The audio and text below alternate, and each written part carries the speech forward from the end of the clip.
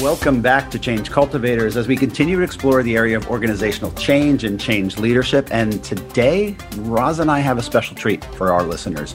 We're going to dig into the Special Olympics. And if you're like me, you probably think you know the Special Olympics. You've heard of the Special Olympics, of course, but I think today we're going to go a little bit deeper into the Special Olympics. So I'm Patrick Fitzmaurice. Welcome again. Pleased to be here with my co-host, Roz. Good day, Roz. Thank you, Patrick. Good to be here with Megan and Amy. So great to have you guys on the show. Thank you. And we're going to let Megan and Amy introduce themselves, but I'm just going to set some stage here. We're going to be talking about the Special Olympics USA Games that are coming up next year in June of 2022, where I think it's over 4,000 athletes and 10,000 volunteers and, over 125,000 spectators are going to experience this event in June of next year. And so we're going to get a chance to talk to two of the people who make that happen. I'll let you each introduce each other. Amy, how about you first? Certainly. My name is Amy Wise. I oversee development and marketing for the USA Games. I have been with the Games now for about a year and a half. I joined after a long career in professional sports and collegiate sports on both the marketing and development side, and then worked in the ad agency world for about 5 years. Sweet. Well, thank you for joining us. Megan, how about you? Yeah, I'm Megan McLean. I'm the Senior Vice President of Sports for the 2022 USA Games. And I've been with the local organizing committee for about a year now, and previously was the Senior Director of Sports at Special Olympics Florida. So I've been in the Special Olympics world for about 7 years now, but really excited to be a part of this local organizing committee, creating an incredible experience for our athletes, as you said, just about 16 months from now.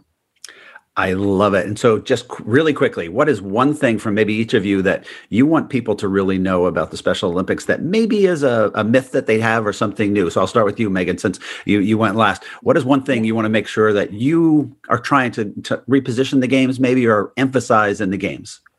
If there's one thing that I could get your listeners to know and anybody that tunes into anything surrounding our games, it's that our athletes truly are that. They're serious athletes who train and compete to perform their best, to win, and are just like any other athlete training for a goal. I love it. What about you, Amy? So Megan took the good one. I agree. That to me is the very most important thing that we are trying to change and make people understand. But I think also, and this is the marketing side of me talking, is that they've got really incredible stories to tell as well. Unique experience, unique perspective. Some of them, my gosh, our athletes are doing some amazing things right now. And on the marketing side, we're really looking forward to telling those stories. I'll start with the event next year, because I don't think people get their heads around what this is and what it takes to pull it off. As you guys are looking at next year's games, describe it a little bit. For how might it be different? It's such a different time to pull off an event like that. So let's kind of ease into it that way of, what is it starting to feel like as you guys set a line of sight on June 2022, Orlando, Florida? What's going to be different about this event? Because it's such a massive undertaking. I'll go ahead and start. You can see, and not everyone can see on the podcast, but behind me, there's an image of big. This is just a really, really big event. It's big in size. It's big in what we're trying to do. It's big in the people we've brought into the community. And it's longer than any of our other USA Games. We need more help to make it happen than ever before. And then we've got a number of what we call initiatives and a number of legacy items so that when we hand this off to the 2026 USA Games, we're giving them something, data and resources and processes and applications that they've never had before. Cool. What about you, Megan? Yeah, I think that to follow up on what Amy said about this being a really big event, it's also that we're just trying to build on the success of past USA Games. So this is an event that takes place every 4 years, and it just like the Olympics, it moves from city to city. So previously it was in Seattle, and Seattle did some really great things to build upon the success in 2014 in New Jersey. So we're really just looking to take that baseline that's been set by previous local organizing committees in previous events and build on it and sort of elevate everything surrounding the events, get more eyes on the event, and make this a platform where our athletes can showcase their skills that rivals a professional sports environment. Amy, so I know you're doing a lot around really looking at building the message and the story around the games. And you and Megan have given us some beautiful color around the athletes. I think as a comms exec myself, it really is telling that narrative, right? It's why should I fall in love with these games? What's interesting about it? And it's the people behind the games, right? At the end of the day is what drives it. And I can't help but think, we're in such unprecedented times and such disruptive times at the moment. And I'm sure as you look forward, I mean, I'm, busy looking at the ICC Cricket World Cup coming up at the end of the year. And one thing that we really are having to stretch our thinking in, and I'd love to hear, Amy, how you're approaching this for the Special Olympics, is you're having to do the positioning and the crafting of the narrative quite differently this year going into next year. What are you doing differently and how are you approaching it? I'd love to just hear a little bit about that. Yeah, absolutely. So one of the things we're focused on is reach. How do we get to new markets, new people? How do we touch people who haven't already been touched by Special Olympics? Because I tell you, once you've been touched by Special Olympics, it stays with you and you carry it. And you're a member of the community. But there are plenty of people, who haven't been. So we've got some really cool, unique partnerships. One of them is we were just talking about it before the show, Roz, with Westwood One and in Nashville and Sony Music. So they've got country music stars who have recorded a number of PSAs in support of our athletes. And those will be rolling out one per month until we have the USA Games. And those air nationwide. And really excited about that partnership. We've also expanded our celebrity ambassador program. So we have been able to develop relationships with 42 celebrities, folks like Lin-Manuel Miranda, Rob Lowe, Whoopi Goldberg, people who have agreed to use their voices, lend their voices to the games, their media supports on social media, and make appearances for us, some other things. So that's very, very exciting because we'll get to reach new people. But on the storytelling side, we are also leaning into our athletes quite a bit. And we consider ourselves an athlete-driven game. So, our athletes are why we're doing what we're doing. So it was really important to us to start with our athletes. We've had them involved with the creation of our logo. We want to show them in the new, as athletes, the training that they go through. We also have leaned into them to be content creators as well. So we've got a number of campaigns that will be launching where our athletes will be the creators of those campaigns. We'll be talking about what inclusion feels for them. We'll be telling all of their unique stories. So reach and the storytelling, we're trying to get the right combination. And we are in a unique time where, this pandemic it's been tough. It's been hard for everybody. There's not a person who is unscathed from the pandemic. And our community of athletes, I think especially so. But man, they have still been training and working hard to get to the USA Games. And so the stories have been really, really exciting.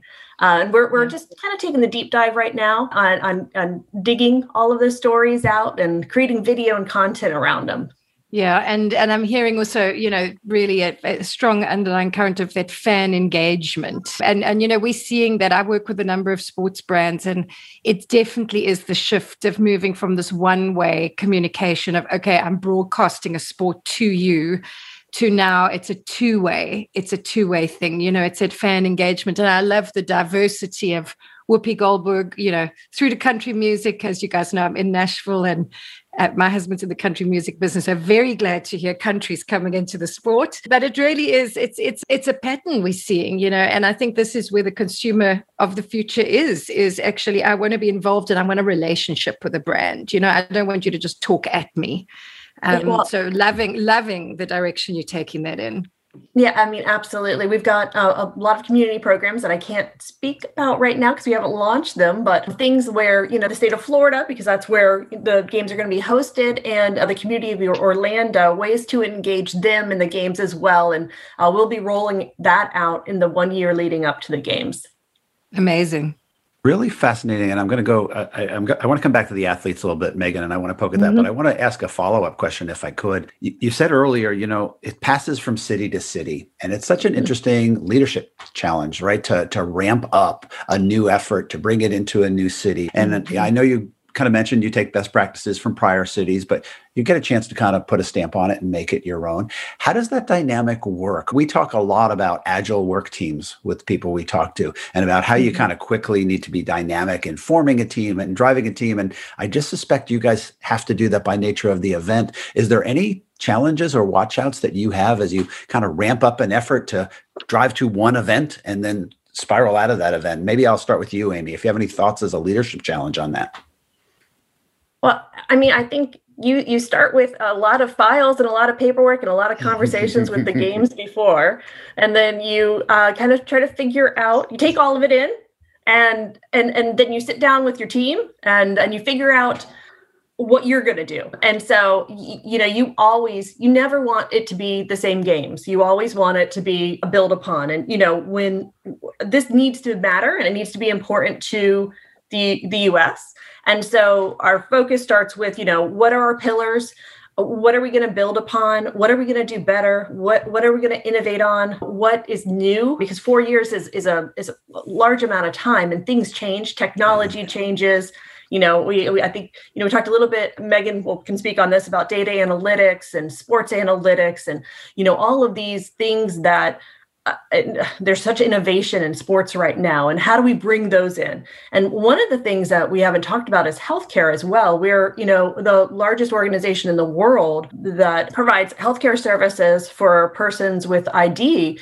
And so, on the healthcare side, what can we do better? So we see what's been done before, and then we kind of put it to the side, and then we talk about what we're going to do and how we're going to go bigger.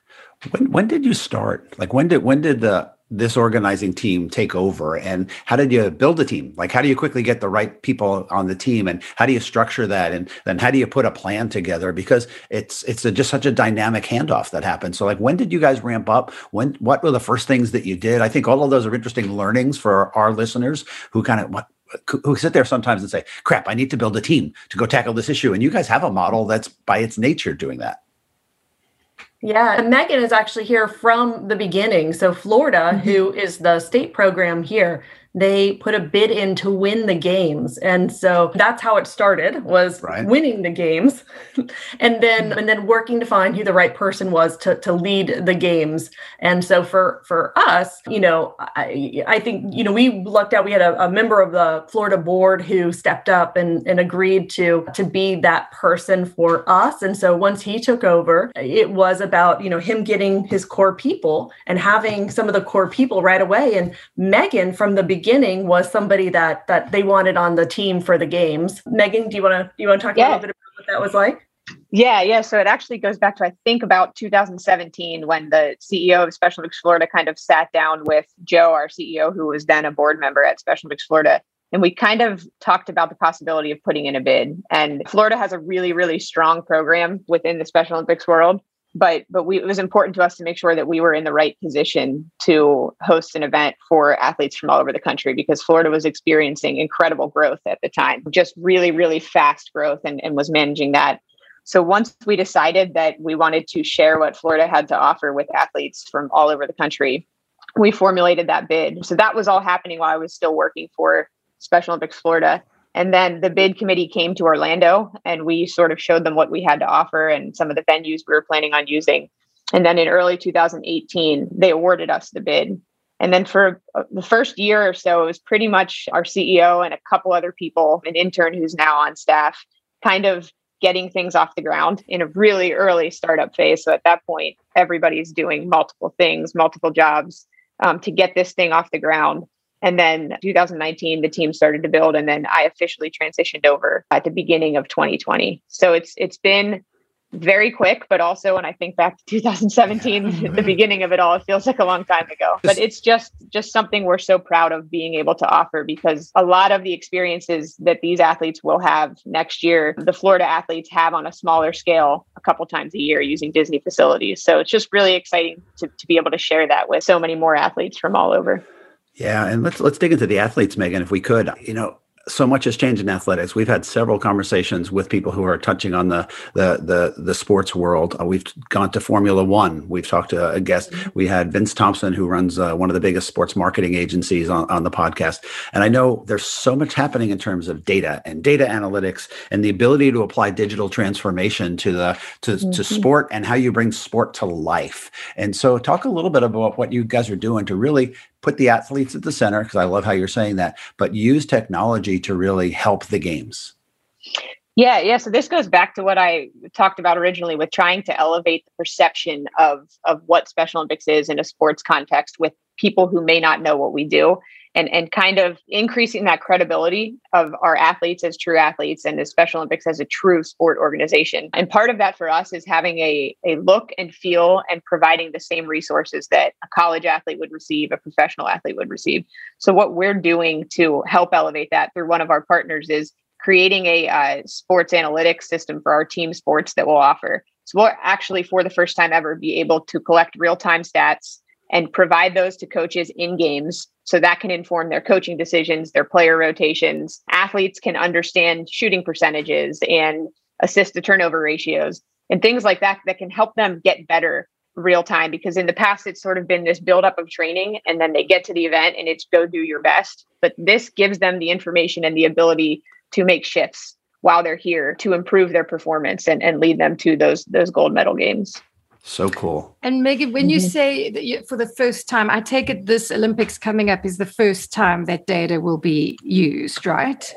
Yeah, so they've done it for one sport at World Games before through one of the sport federations, but we're actually building something unique to Special Olympics to go across all of our sports. Every sport sort of has their third-party system that can track stats, but it's not transferable across sports. So we're building something that can work for all of our sports and can be passed on not only to the next games, but to local state programs and other Special Olympics organizations across the globe. Yeah, it's amazing. I worked with, Patrick mentioned Formula One. I worked with the Formula One team for a number of years with a company called Tata Communications and just bringing the data analytics to the cars. So the heat of the tires, the speed of the steering wheel and all that. Because, in like Formula One, it's 0.001 millisecond that can make you win or lose a race. And, if you just look at the transition that technology's brought to that sport over the last 5 years, it's amazing, just in terms of performance of, the cars, the drivers, and then also the corporate sponsorships. Like it's really, changed the game there. So I love what you guys are doing with the athletes. How are you looking at technology with the fan engagement? Have you got anything, new coming up for 2020 with that community point of view we discussed with Amy earlier? Yeah, it's really important for us to that point of fan engagement to have fans really feel involved and kind of invested in what we're doing. And for me, that goes back to the point where in the past, for the community of people with disabilities, programs like ours and like others that are helping this community, it's kind of been preparing those individuals to go out into, quote, the real world. When the truth is, they're part of the real world is Special Olympics. It's all the same. There's this invisible line that people have kind of drawn between the two. And by bringing eyes to this event and getting people engaged, we're starting to blur that line. And hopefully eventually that line will go away. So it's not, let's get our athletes ready to go out into some imaginary real world, but it's bringing people in to what we're doing and making that line disappear so that people can realize that we're all one society. And we are doing a lot of things and utilizing technology to do that. And one of those things is building a state-of-the-art app. Okay. So a games app that will allow fans to interact, to engage, to get information real time.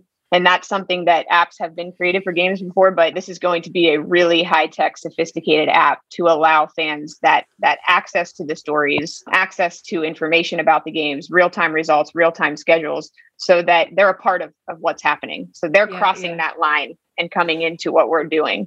And I think it's that building that relationship, right? It's that fan engagement. And a big part of building a relationship is enjoying the company and the, who you're interacting with. And that just, takes me to the conversation of purpose-led brands. And I think the Special Olympics is just so amazing. I mean, you couldn't get a better, example of a brand that's really driven by a clear purpose and a clear why. I'd love you to just talk about, what you're doing with regards to, that purpose-led positioning to drive engagement with potentially businesses and sponsorships, because as Patrick mentioned, Vince, was on the show, and you can hear a number of our conversations with some really interesting guests on just how consumers nowadays, if the brand isn't centered in a strong why and a clear purpose, they don't want to engage with them anymore. So, what are you guys seeing and doing in that area, particularly on your corporate relationships with regards to why the Special Olympics is here?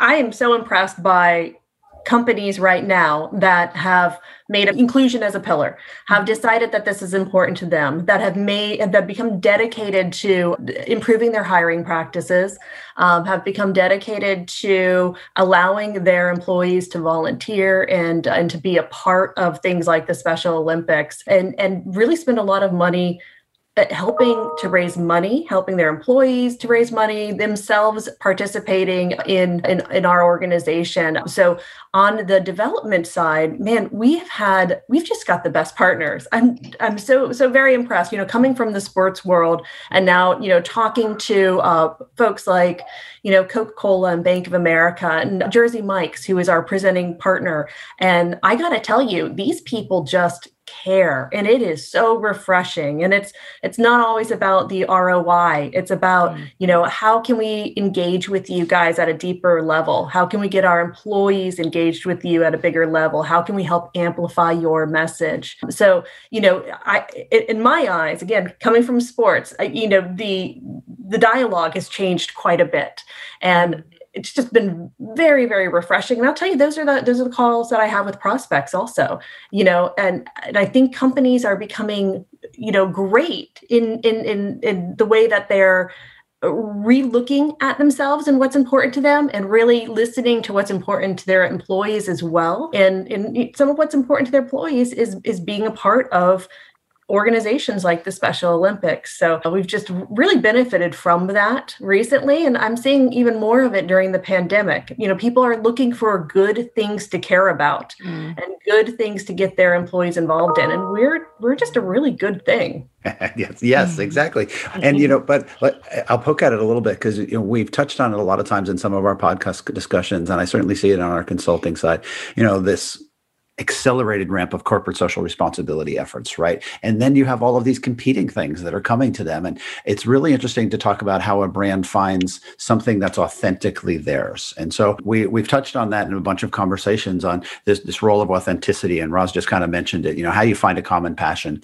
As you build these relationships with people who may have been new to kind of being part of the Special Olympics, how do you help them kind of build that authenticity to the brand? Because you said it's not necessarily about ROI. We're not necessarily doing it the standard way. There is some kind of intrinsic value to being associated that has to be somewhat authentic. So any perspectives you've gotten from anybody maybe who's new to the tape party with you that you say, this is how you're really resonating with that need?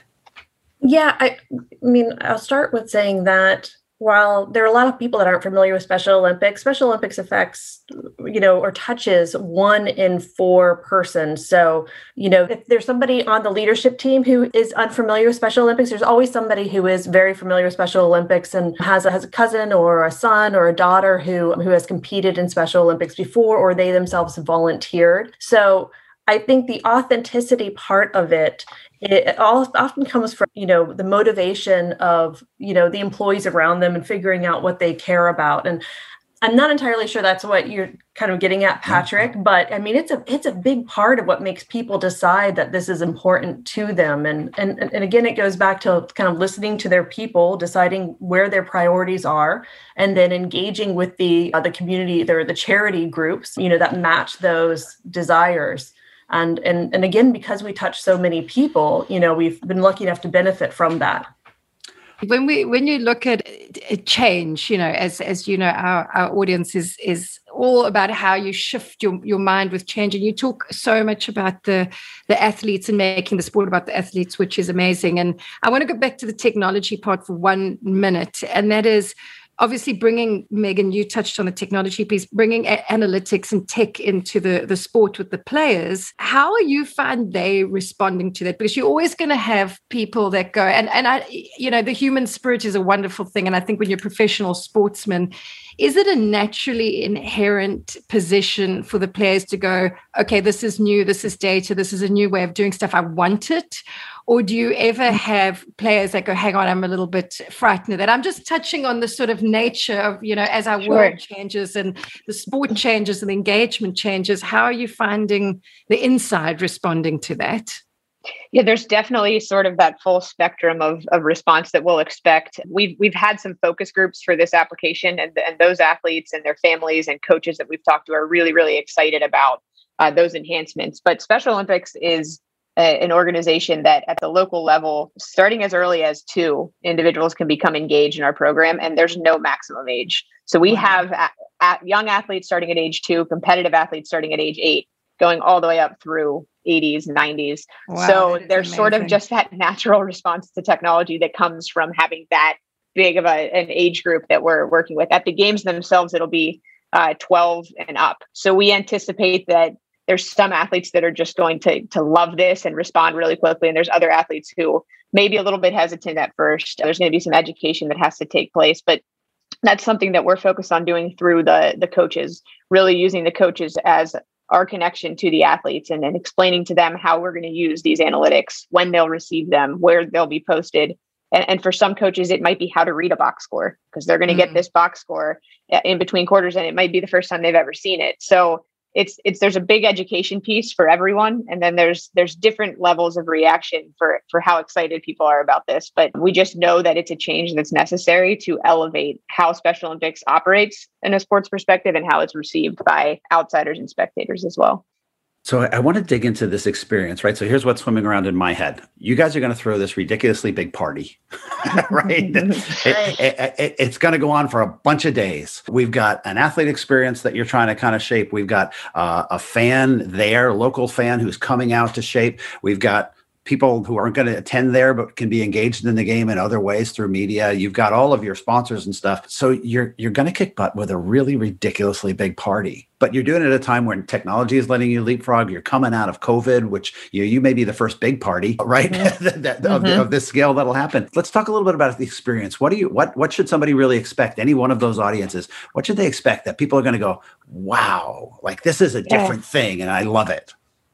Yeah, well, we say all the time, and it sounds a little bit like what anybody's goal would be when doing something like this, but we really want it to be a once-in-a-lifetime experience. But to put that in perspective for some of our athletes, it'll be the first time some of these athletes have ever been on an airplane, have ever left their home state. When we went to Seattle for the 2018 games, and I was with Special Olympics Florida, there were athletes who had never been outside their county in Florida, and they were getting on a plane, flying to Seattle, away from their family for 10 days, sometimes a little bit more. So it's really just a once in a lifetime experience where these athletes are the center, they're the rock stars, their abilities are celebrated, their skills are showcased. But surrounding that is also the family experience. And that's something I love to talk about, because a lot of these families, and I know personally some families of athletes who were told when their athlete was a child, the athlete may never walk or may never be able to XYZ, all the limitations.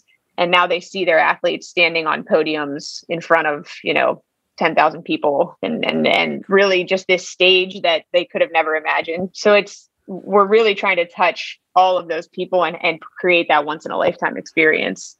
And we have an incredible special events team. So I'm really focused on sport and try to keep that as the core and center of what we're doing. But we have a rockstar special events team that is planning some incredible experiences that would be once in a lifetime for anyone, let alone our athletes who have never left their state. So, which is why we're so focused on making this the biggest games ever. We say it all the time, and we don't want it to be the biggest games ever just so in August of 2022, we can all stand around and say, look what we did. We did the biggest thing ever. But it's because if we could share this with 20,000 athletes, we would. So we just want to share it with as many athletes as we possibly can, because we believe so much in the power of this experience that we're trying to create. And I think a lot of that comes from being in Orlando as well. So we've got these incredible venues here. Our athletes, when they land in Florida, transportation, their customer journey, we've got a whole group that's worrying about their customer journey, about the amount of time that they have to wait for buses, how they feel the entire time that they're here. And then they get to go to Disney and stay at a Disney resort, and they're on property. And it's an athlete village, and that's where our athletes are going to be staying throughout the games, and we've got entertainment there, and huge tents, and it's a party, and it'll just be a great time for them there. But then they also get to play at ESPN Wide World of Sports. We're utilizing state-of-the-art venues. Exploria Stadium downtown is where we'll have opening ceremonies. Our television partner the broadcast partner during the games is ESPN. We're over at USTA for tennis. I mean, just these incredible facilities that we've got in Orlando, we get to showcase as well. It's just awesome. Stunning. So amazing. I definitely have to be there. Let's hope there's some tickets lying around. It sounds very exciting. Yes, well, we know some people who can get so I think as we sort of start to wrap up, I'd love you just to give our listeners a bit of a heads up on the games and what they should look out for, where they can find information, and how they can really keep up to date with this amazing planning that's going on, and just really making sure that they don't miss out on June next year.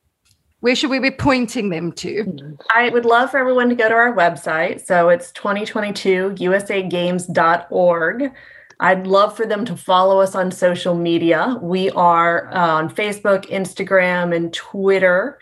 And that's probably one of the best ways to kind of see what's happening and hear some of our stories too. And there are ways for people to engage with us. We'd love for them to, comment and tell us what you want to see. Tell us the stories that you want to hear, share your stories with us. I've got people who volunteered for, 20 years with Special Olympics, and they've got some incredible stories to tell. So we'd love to hear from the community as well. That's amazing. Well, listeners, love it. Make sure you get onto those channels and don't miss this exciting event coming up next year. Thank you both so much for joining us. There's so much richness here. We could talk for a lot longer. I almost want to and maybe this is Megan. So who's like the athlete to watch? Like what's it like it's almost like, leading up to any big event. It's like, that's the person we've got to that's the one. Is there an athlete to watch that you'd share? And I'm going to add to that. And the sport, which is the sport and which is the athlete, and they don't have to be the same. Yeah. So what's really cool about this event is we're offering the most sports ever, and some of those sports are really unique. So we have 20 sports that we're offering. One that's really cool, it'll be small just because of where the sport is within its growth in Special Olympics right now, but we're offering surfing for the first time ever. Ooh. So our athletes will be having a surf contest in a wave pool on Disney property. And, we have stand-up paddle. We have a lot of the Florida-friendly sports, stand-up paddle and surfing. As far as athletes to watch, a lot of the states are going through their selection process right now. So Amy's team is going to gather some in the next few months, gather some really incredible stories that we don't even know about yet. And it's really, really challenging for me, of the athletes I know, to talk about just one. But we have an athlete here in Florida. His name is Chris Nikic. And anybody that follows sports may have heard about his story. Just recently, he became the first person with Down syndrome to complete a full Ironman triathlon. Wow. So Special Olympics Florida started a triathlon program in 2017, and he became part of that pilot program and just sort of kept extending his goal beyond a sprint distance to a little bit bigger. And through his training for that full Ironman, he had a half Ironman scheduled, and it was canceled because of COVID. So the local tri community here in Florida rallied around him and put on a race for him. And they ran with him and swam with him. And he is just absolutely incredible. He's currently training right now, not only for our event with the USA Games, but also for the Ironman in Kona. So the World Championships for Ironman. And he has really broken down some barriers for what even some of our athletes think they can do. A lot of times it's trying to break down barriers of what other people think our athletes can do. But what I've seen through his story is athletes are kind of looking at themselves and now there are no limits. Limits that they thought existed for them are no longer there. So cool. I love it. I'm following him on Instagram. So I knew it was kind of an unfair question because I knew the process is going on. So I think the best thing I will do, and I encourage all of our listeners to do, is follow all those social channels that Amy mentioned, because I am sure there's going to be lots of stories about athletes to watch and build coming up. So I think everybody should do that. I want to thank you guys again. We always try to find nuggets in these conversations for our listeners. And one of the key ones to me spread throughout this conversation is, how does a unifying vision and a really good purpose and principles rally an organization? And, as a team, as an organization, it just sounds so strong that you guys have this anchoring vision of what you're trying to accomplish, which is so purpose driven that it just creates some energy around the whole thing. So thank you for spending a couple of minutes. I know you guys are ridiculously busy planning a party in a year or so, but thanks for sharing some with our listeners. And we are looking forward to following the action going on. Yeah, thanks for having us. Yes, thank you, ladies. Such a great chat. So nice to have you. Thanks again. Thank you. Thank you. Bye.